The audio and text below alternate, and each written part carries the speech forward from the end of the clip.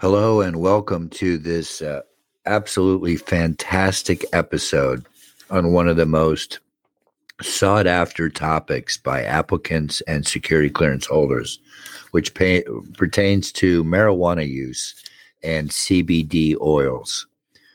Everyone has operated under a mistaken belief in this area, and literally hundreds, if not thousands, of people are losing their clearances or being denied a clearance because of misunderstanding. This is your host, Alan Edmonds. I'm an attorney that has practiced national security law for over 46 years. My law firm, the Edmonds Law Firm, has offices coast to coast, from Washington, D.C. to San Diego and Texas and North Carolina and Florida.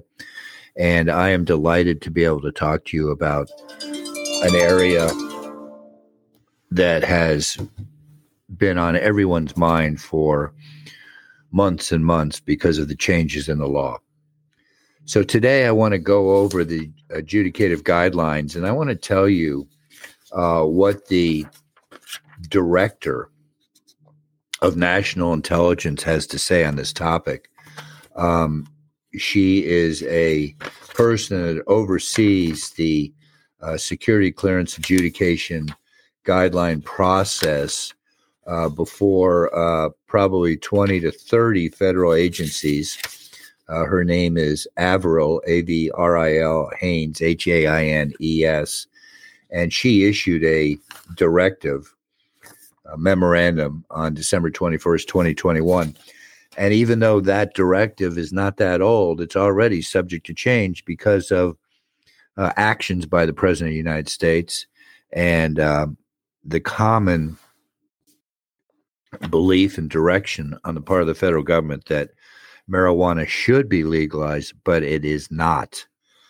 So you can reach me at 800-481-2526 if you have questions. I welcome questions from my listeners. In fact, it's your questions and emails to alanedmonds.com that really precipitate a lot of these podcasts. And your questions are fantastic, and I welcome them. And this podcast has several focuses, so to speak, and purposes. But one of the main ones is to educate you and to let you know the pitfalls in the adjudicated process when you're seeking a security clearance or you're defending a security clearance. A lot of people don't realize this is not an exercise where the government is friendly to you and comes alongside and helps you get through this process so that you can get a clearance. Just the opposite applies. The government and their attorneys at the Defense Office of Hearings and Appeals, at the Department of Energy, at NSA, all these agencies that the Edmonds Law Firm appears in front of, their job is to protect the United States and make sure you don't get a clearance if you happen to land with your behavior or conduct in one of the 13 guideline areas under the national directive. You have to understand that the government attorneys are not there to help you. Many of you try and do this yourself. Many of you reach out to the attorney and believe that they are going to give you guidance and proper suggestions on how to achieve or win a clearance when you go to court or you do a response to the statement of reasons. That's simply not the case. And that's not their job, to be quite honest. Their job is to take your clearance. And no matter how weak their case is, they are going to devote all their energies and resources to preventing you from getting a clearance. Which leads me into the next topic about the role that your security officer or your FSO, field security officer, has in your life getting a security clearance. You should understand that they work for the federal government. They do not work for you. And as such, they really can't constructively help you defend against an accusation that comes out of the Fort Meade Consolidated Adjudication Facility. That's not their job. The S2 in the military, the security officer, the field security officers for civilians. Their job is to uh, respect and to support and to follow the regulations that have been given to them. And today is just an example of that. I have a copy of a memorandum that is directed to all agencies, federal agencies, by the Director of National Intelligence. And we're going to talk about this in depth because this is huge. But if you saw the distribution list, Department of State, Department of Treasury, Department of Defense, Department of Justice, Department of Interior. I mean, it goes on and on. Department of Energy, Department of Veterans Affairs, Department of Homeland Security. The distribution list from the Director of National Intelligence goes to virtually every government agency. Defense Intelligence Agency. I'm just naming a few. National Reconnaissance Office, NRO, National Security Agency, NSA. I've told you how difficult they are. And but this distribution list is mind-boggling. So what she says is indeed significant and very important because every agency is going to follow it. And the defense industry, the defense contract industry with Lockheed Martin and Raytheon and other defense contractors like Northrop Grumman, all of these, even Microsoft, all of these companies have FSOs, field security officers, and they are obligated to report to the Department of Defense any misfeasance or problems that they encounter. And you're going to say, well, what are you talking about, Mr. Edmonds? What problems? Well, let's say an employee has a drunk driving over the weekend, or an employee has a domestic violence. He or she gets in a fight with their spouse, or an employee is accused of shoplifting, or an employee is confined for 72 hours for a mental health evaluation because law enforcement found them at a bar or wandering on the street. There's a myriad of reasons why events happen in people's lives, and these employees come into their workspace, into their corporations, and they have to report that misconduct to their human resources or their security officer. And as soon as they do that, the dominoes start to fall. And a lot of people think, well, the security officer's my friend. He's not going to report it. Well, that's not true. He will absolutely report it, he or she, because they're obligated to do so. And they do report it. They may say to you, oh, well, don't worry about it. But the truth of the matter is they have forms that they have to complete as soon as they learn that an employee or a contractor has been found to be in violation of certain behavior under the guideline. So today we're going to focus on this really popular reason to revoke a clearance, which is marijuana use. And marijuana use has been around for decades. And yet marijuana use is one of the most prevalent bases that the Department of Defense, or if you go to an administrative hearing, the administrative judges will deny your clearance.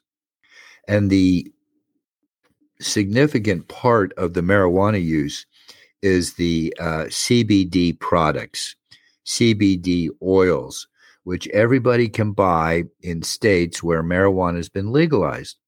And they think, well, if I use the oils, it shouldn't be a problem. And that's not the case.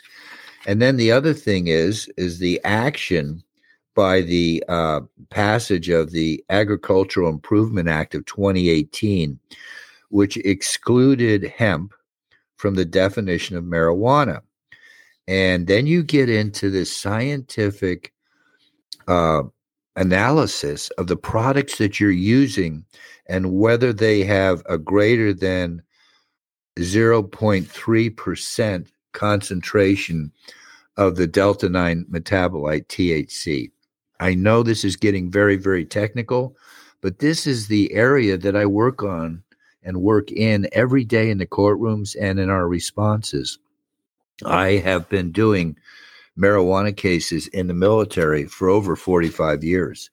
And I have represented some people. I was one of the first attorneys to do an unknowing ingestion defense back in San Diego at the Naval Station. I used to do literally hundreds of court-martials, and most of them involved marijuana or its derivative products. So people get confused and they say, well, wait a minute, this Agricultural Improvement Act just excluded hemp from the Marijuana Controlled Substance Act.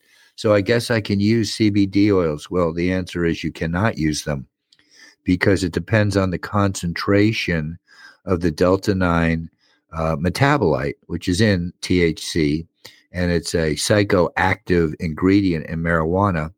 And if the CBD products have greater than 0.3%, then it's a concern to the Department of Defense.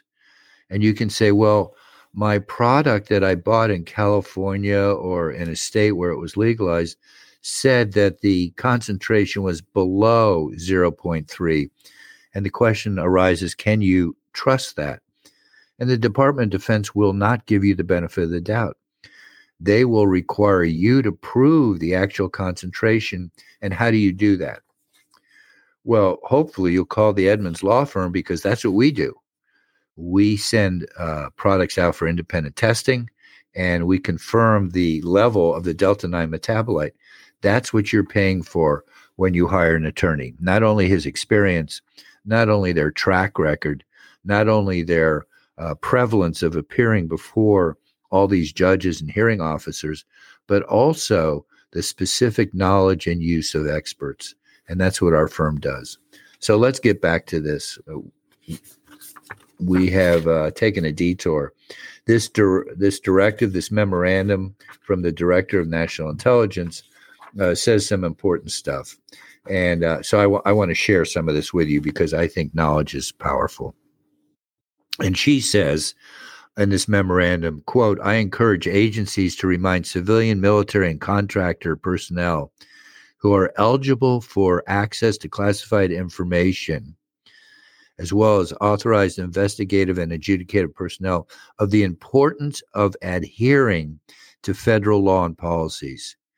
So right off the bat, she's letting you know that the federal law still governs. It governs all the states in the United States that have legalized marijuana use. And she is saying, we don't care about state action. We want you to know that the federal laws have not changed. She goes on to say, thus, consistent with the references, indicates that disregard of federal law pertaining to marijuana remains relevant. And it may be a mitigating factor, but she says it remains relevant to adjudicative eligibility for access. So there's a little crack there in the wall. She is finally acknowledging that marijuana use at the federal level is zero tolerance or absolute, but she acknowledges the clear direction and the force at which states and even the federal government is looking at marijuana use and being more lenient. She goes on to say, based on current federal law, I provide additional adjudicative guidance herein on 3 topics that have generated ongoing inquiries. Number 1, the recency of recreation marijuana use. Many people call me at 800-481-2526, and they say, Mr. Edmonds, I used marijuana for the last 3 years. And that's exactly what the director here is raising. When was the last time you used marijuana? If it's recent, then that's a problem. If the last time you used marijuana was several years ago, then that's mitigation. And she goes on to say that there should be inquiries about CBD products and oils. In other words, again, a second crack in the wall. The government at the federal level is recognizing that CBD oils are being used very commonly and frequently for a variety of reasons, uh, one of which is medicinal and medical. So, again, when the courts are faced with this rising increase in CBD oils, they have to acknowledge it. They can't ignore it.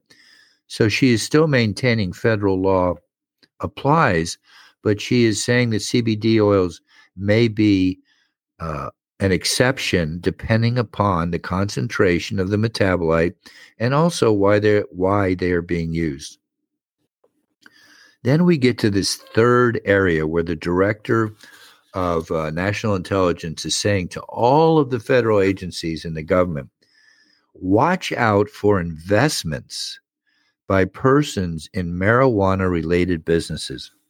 What does that mean? I get a lot of calls from people across the United States, and they say, I bought a stock in a marijuana manufacturing company, or I bought a stock that, and I'm talking about stock market and stocks as investments, that I bought a stock in a company that has business ventures pertaining to marijuana growers and retailers. Is that a problem? And the answer is absolutely it is. If you have investments in the marijuana industry and you knowingly invested in those stocks or business ventures, you're going to be denied a clearance. The government doesn't want you as a prospective security clearance holder or an applicant to have investments in the marijuana business. They believe it creates a conflict with federal law. Now, the director does cite a distinction, and she says here that if a marijuana-related investment is not direct, such as an investment in a diversified mutual fund that is publicly traded on the United States stock exchanges, then that could be mitigation because there's no showing of knowingly investing. And so if you're going to invest in a mutual fund or an ETF, exchange traded fund, and you find out that that fund has invested in marijuana related businesses, you should probably avoid it. If you didn't know that they were investing in those businesses, the director is saying that's mitigation. The director also talks about the whole person concept and looking at you as a human being and your accomplishments and everything else. And she is suggesting that the whole person concept can raise good mitigation in a response to SOR or in a presentation at a formal hearing before a federal administrative judge. The bottom line is this is getting highly technical. This is beyond your wheelhouse. You're probably great computer scientists, mathematicians, programmers, engineers, but you're not good at presenting your case in a courtroom.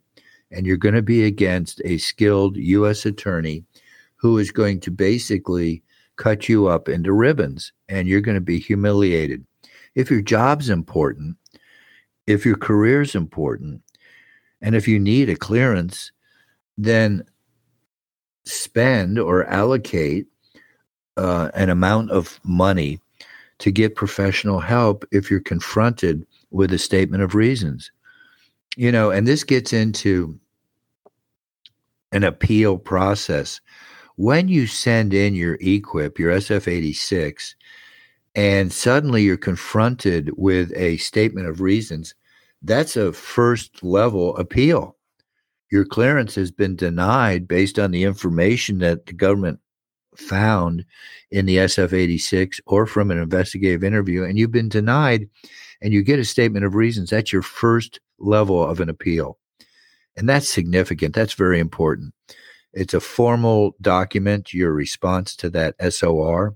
And I hope you'll call us at 800-481-2526. We do the formal responses. It has 3 parts, including a legal brief, and runs about 20 to 30 pages. And it's really a worthwhile investment if, in fact, your job is worthwhile. So a lot of people say, well, I think I'm going to save myself $1,000 or $2,000 or $3,000. I'm going to do this response myself, and then they lose. And then they lose their job, and they call me and they say, well, I did this myself. I didn't know how serious it was, or I didn't know there were lawyers in this area. So please call us. This is Attorney Alan Edmonds. We do responses to SOR. We do consults for completing the SF-86. And of course, we do the appeals at the actual hearing. And we're happy to help you. We've been helping people for a long, long time. I personally have done over 3,500 hearings. And you can reach me at 800-481-2526. I also want to share with you 2 other resources to educate you and make you a wiser applicant. And that is, we have YouTube videos, 34 of them. They're very short. People love them. They're informative. But we also have these podcasts, which you're listening to right now. We post a podcast every week on different topics. And this topic on marijuana and CBD is a result of your phone calls and your emails to me and the large number of questions we get in this area. So I hope that I can help you in the future. I hope this podcast has helped you realize that you really should reach out and get professional help. Thank you.